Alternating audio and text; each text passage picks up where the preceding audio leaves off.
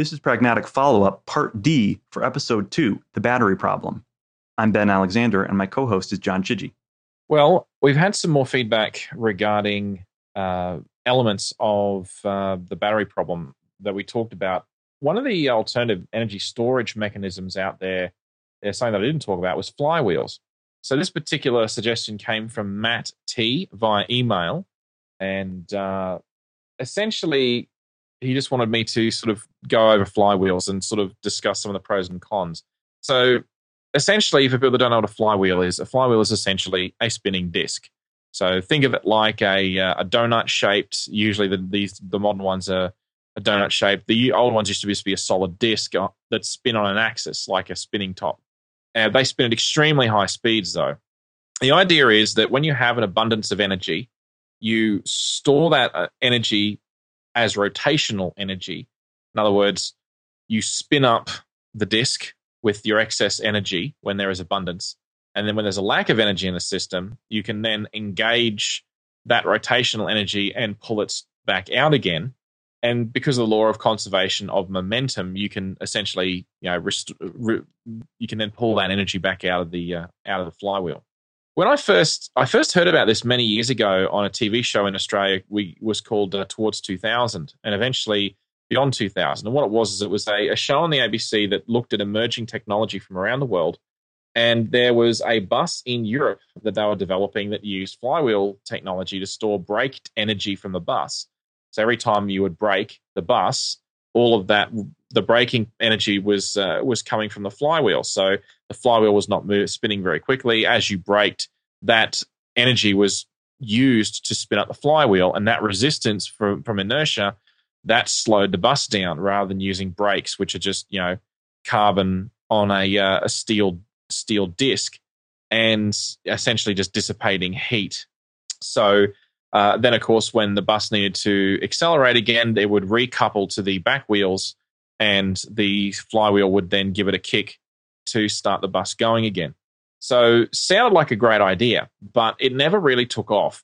And there's a whole bunch of reasons for that. So essentially, and I guess I mentioned that because that's the first time I heard of it. Truth be told, that's really not what I want to talk about too much, because the feedback is as it relates to industrial scale energy storage or personal energy storage, like in your garage or in the shed in the backyard, rather than using batteries. So that's the point of this feedback. So the applications for cars is really beyond the scope of this discussion.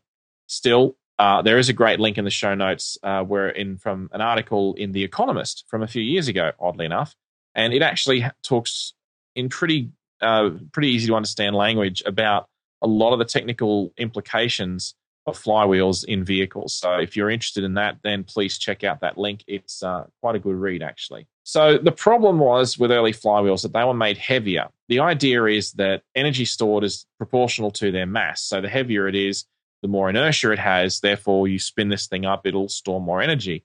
However, the problem was that at high speeds, the flywheel would then just rip itself apart. And the heavier it was, the more likely it was to rip itself apart, especially using something like steel. However, the thing is that if you double the speed that it spins, it actually quadruples the amount of energy stored. So the focus changed from being on mass of the flywheel to speed instead.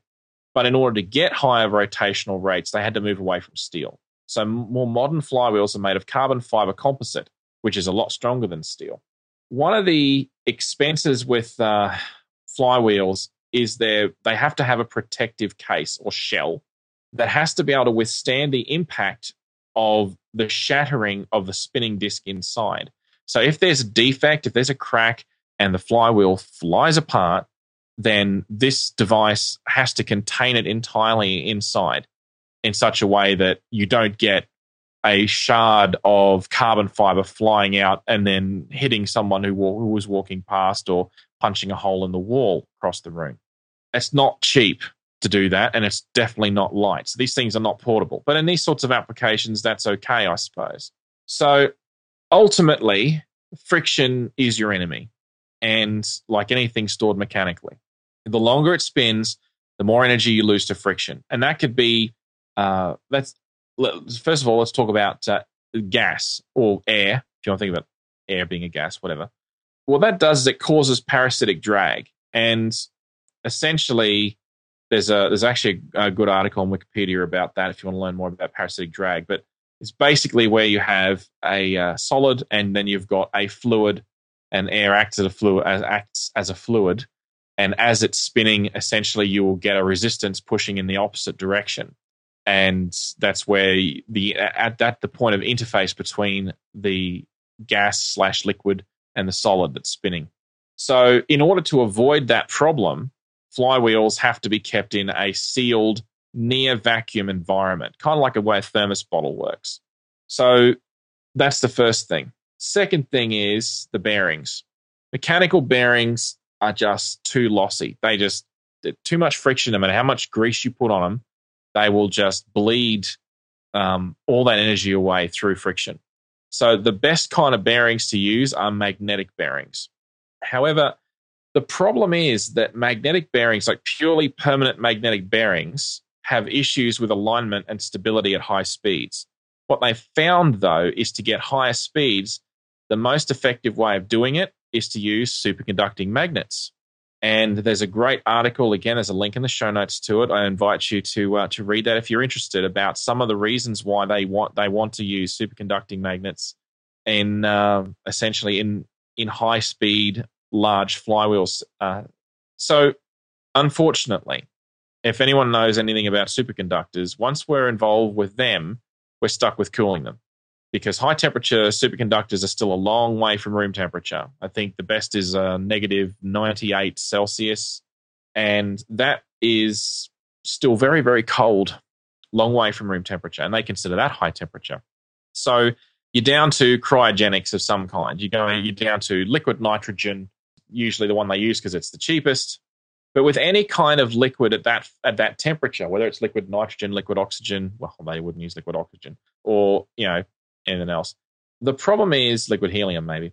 There's an effect called the Leidenfrost effect, and it's annoying because when a liquid that touches a solid, and the solid is of a significantly higher temperature that's above the boiling point of that liquid, essentially that liquid turns into a gas at that contact point.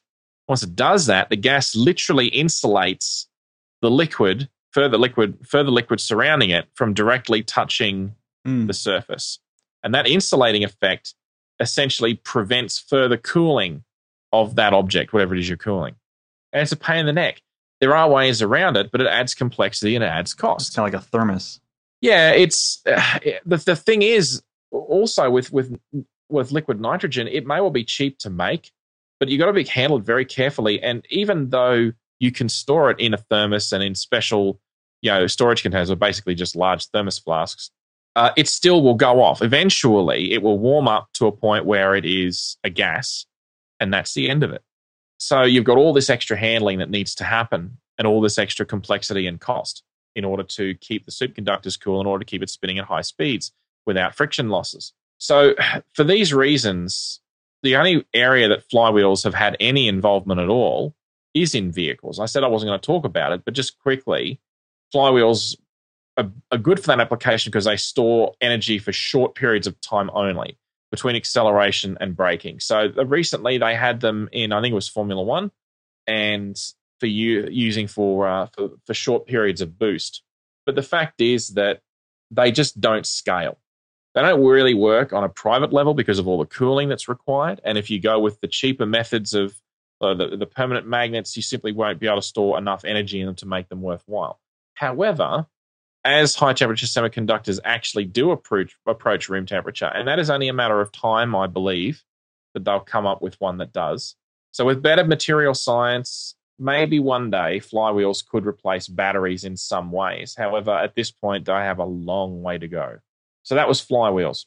Next one, had some feedback from Chris Oaten via Clinton Phillips. Chris Oaten was a former editor of the Australian Macworld, and he raised the interesting issue of recycling solar panels. The concern is, as I said, if everyone goes solar, and solar panels last for 25, 30, 40 years, if there's a mass adoption, and there is at the moment, a mass adoption going on, What happens in 40 years' time when there's a massive supply of essentially dead solar panels?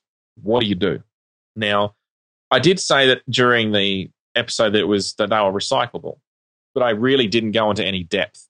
In the slide deck that I prepared from one of my previous jobs and I published along with episode 2, the slide deck is called Solar System Design. On slide number 38, which is nearly at the very end, essentially, I published back on this on Tech Distortion a month or so ago.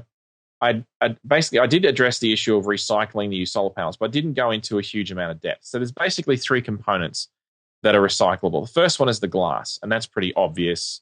It's very easily separated from the rest of it, melted down and recycled, no problem. Highly recyclable.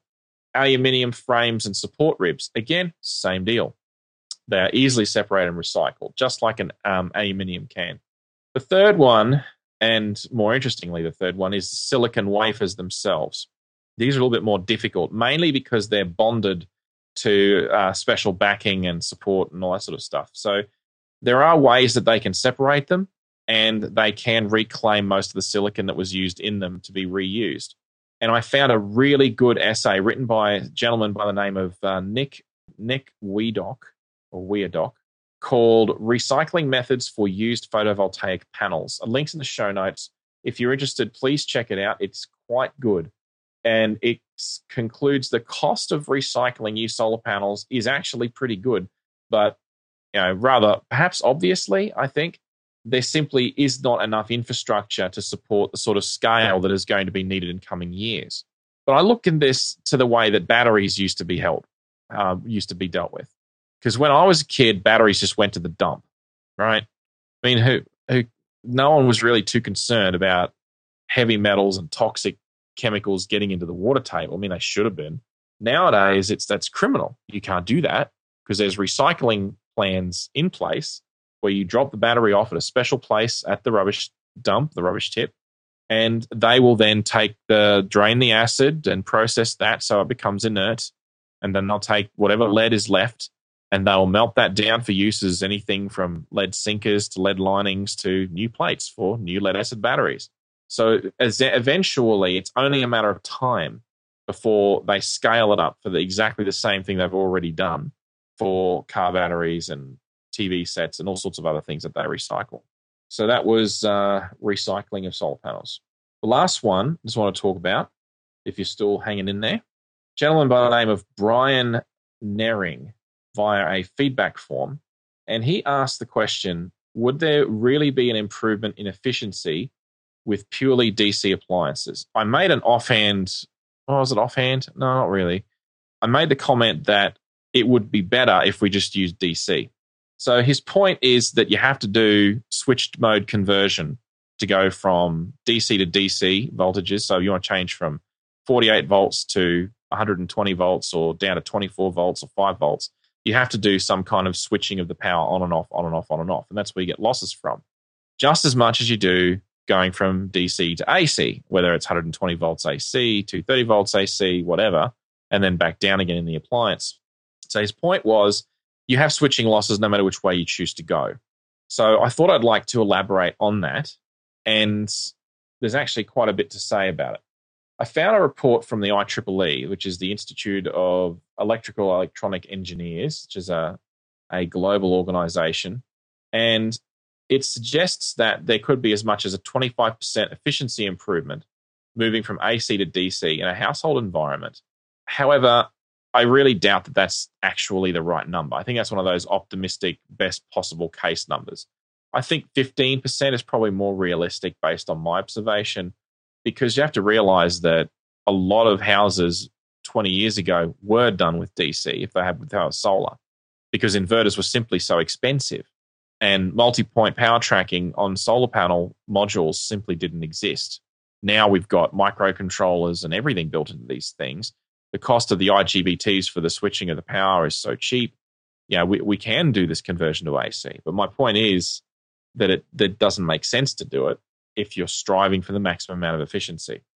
So I'd say about 15%. And that 15% equates to 15% less batteries, 15% less solar panels, and that could be thousands of dollars of upfront costs. Oh, yeah.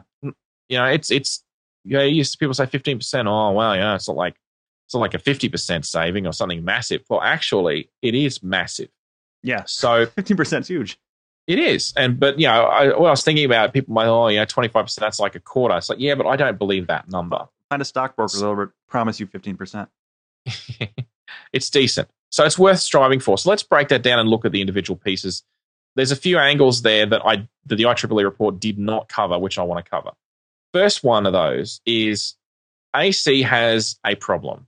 And AC's problem is that its voltage is quoted in root mean square. So the RMS value is the square root of 2 of its peak value. So a sine wave goes up and down, up and down, up and down in a nice sinusoidal waveform. It's all very pretty. But the point is that the root mean square voltage has essentially got to do with the effective amount of power that is actually transferred. So you actually do your maths based on the RMS value of the voltage, not the peak value.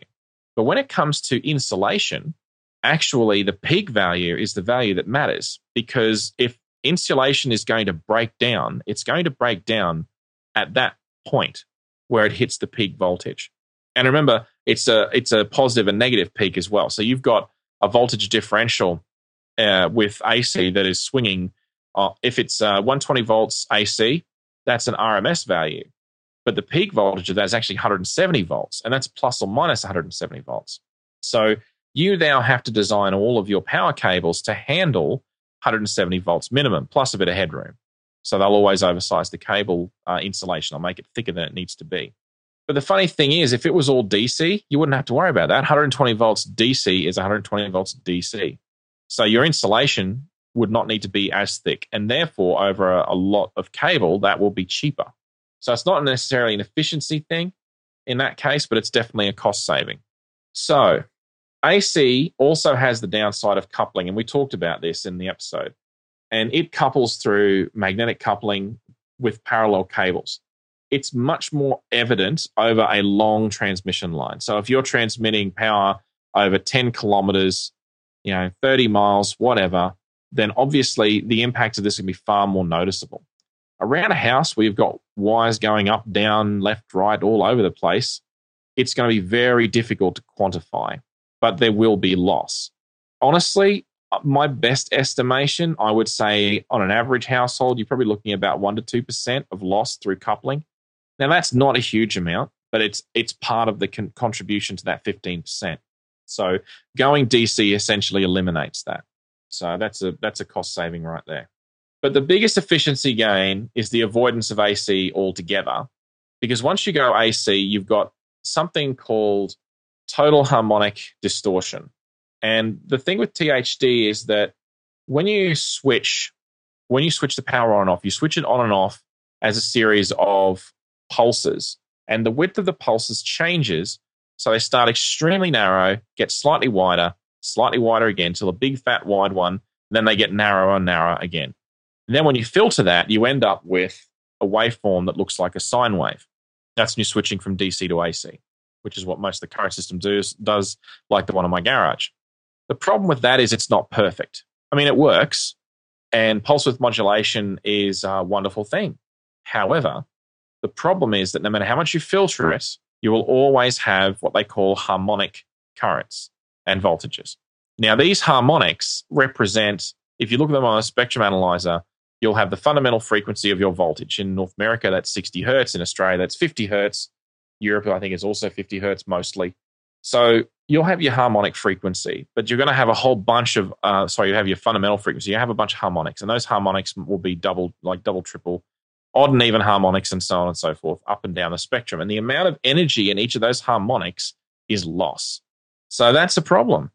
And it's not a problem if you've got DC. I mean, yes, when you do DC to DC switching, yes, you are going to get noise.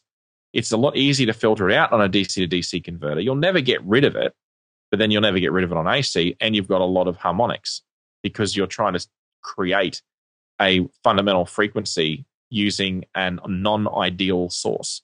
Whereas a DC, you may well chop it into different pieces, and with if you've got a boost converter, a buck boost converter, or whatever else, there's an article I've linked on Wikipedia. Please check it out if you want to go into the details and all the nitty gritty of DC to DC converters. But the point is that it will it will always be a smoother output than you will get from a DC to AC converter. So in terms of actual efficiency, however, the reality is, and the numbers vary because every design is different, but based on the information that I was gathering, I knew it wasn't a heck of a lot, but the efficiency of DC to DC over AC to DC is about 8%. So that 8% goes in with that 1 to 2% from before. And essentially, there are a few other losses, but they're harder and more specific, and I won't go into those. But the key ones are those. It depends on the converter's design and depends on the output requirements of the DC to DC converter as well. So that 8% could be a lot higher. It could be 10, 12% on its own. So I hate saying it all depends, but it does all depend, because it's kind of like saying that the efficiency of all DC to DC, all AC to DC converters are the same, but we know that they're not, because if you get an Apple 5-watt iPod charger for your wall plug pack, that is an AC to DC converter that drops it down to 5 volts. Guarantee you that its efficiency will be different from a run-of-the-mill black wall wart or wall plug from no-name brand from somewhere in Taiwan. That is not to say that there aren't ones in Taiwan that are better. I'm just saying they'll be different. So it's hard to give a definitive percentage on that. But I thought about what would be the biggest thing in a household that would benefit from going to DC. And there is a perfect example, and that is LED light bulbs. See, LED light bulbs, LEDs are just diodes. They're LEDs, light emitting diode. And a diode is just a PN junction. And when you've got a PN junction as a diode, it only allows current in one direction, which is forwards. So AC is already a bad choice, because what that means is that you're only going to get light 50 times a second. It won't be continuous. It'll flicker, because you're only going to get on that positive part of the sine wave where you've got forward voltage over the PN junctions. The only time you're going to get light. One of the ways around that is to have diodes in both directions. So you get a burst of light in the forward and a burst of light in the reverse direction from two different LEDs wired differently. But that's a bit wasteful, because you're using twice as many LEDs as you need to. So the solution that most of these LED light bulbs currently use is they have an AC to DC converter in them. They take the AC, 120 volt, 240 volt, whatever it is, they rectify it, and they turn that into a DC signal and regulate it down to the required voltage in DC. Because LEDs are essentially, you want a DC constant current going through them, so you get constant light output. Now, there's other issues, of course, with LEDs. In the higher current you pass through them, the more light you get. That's great. But unfortunately, the more current you put through a diode, you have to be able to cool it. Otherwise, the 0.7 volt drop across the diode you get from any PN junction, that dissipation will essentially melt your diode. That's why they've got big heat sinks on these things. They have to get the heat out of the PN junction or it'll destroy itself. So even with all of that, LED light bulbs are still more efficient, much more efficient than a CFL, compact fluorescent, or a tungsten filament for sure, or definitely a halogen. So what would happen if you had an LED light bulb that had no AC? It was just a DC voltage straight out of the wall. Well, obviously, they would be more efficient straight out of the blocks. There'd be no conversion required, no AC to DC loss. That could, be a 15% saving right there, because there's no AC to DC conversion. And the funny thing is, when LED lights first came out, they all were DC. So this whole AC thing has been a direction they've gone, simply because DC is just not available in houses generally. But if you were building a solar house 20 years ago and you were having light bulbs, you did it off DC. There were other, low voltage light bulbs, of course. LEDs weren't quite at that point yet, but you can still get DC LED light bulbs that are very efficient. So let's say the last piece of this is the lower voltage. So what I would see is, in the future, if you had DC in your house, you'd have 2 voltages. The lighting circuit's essentially hidden. It's just a bunch of sockets in the roof. You don't plug something into it. So you're not going to have high current demand, because your highest current demand LED light that I've seen is about 13 watts. Really? And that's very bright. You're not going to need that much more than that. So the obvious problem is, if I keep putting a lower and lower voltage, because P equals VI, the problem is going to be that my current requirements will go up. So if I have a lower voltage, like let's say my lighting circuit's 12 volts, and that's fine, because low voltage is better for the LED lights. There's less that they need to regulate away, and it's all good. So what you'll do then is you'll run the cabling around the house just like you would for the AC light bulbs, but you'll have about 10 amps roughly. Most electrical cables are sized for 10 amps. So the copper, cross-sectional area of the copper can handle 10 amps. At that point, let's say you've got 8-watt LED light bulbs. And I'm saying 8-watt because I'm just plucking that number out of my head because that's the last size LED light bulb I bought. But I've got a couple of 9s and a couple of 7s. Let's say 8 as an average. That'll give you 120 watts per circuit. And that will be about, at 8-watt LED bulbs, that's about 15 lights per circuit. That's pretty good. That's pretty comparable to what you'd expect now with 240-volt bulbs with exactly the same copper in the roof. So there's no cost difference there at all. Now, because you've got larger appliances that require more current, you would not have them at 12 volts. You would have them at some higher voltage, probably 48 volts or 24 volts. Either or, you're going to have more current requirements. So you may spend a little bit more on copper up front potentially. Maybe they'll standardize on 96 volts or 120 volts. I don't know. But if it's DC, then obviously the higher the voltage, because P equals VI, the higher the voltage, the less the current. And you're trying to reduce the amount of current because you don't want to have really thick copper cables, because you go up in current, copper is expensive, you don't want to spend that money on your cables. And that's all I have to say about that. So thank you very much for the feedback, everybody.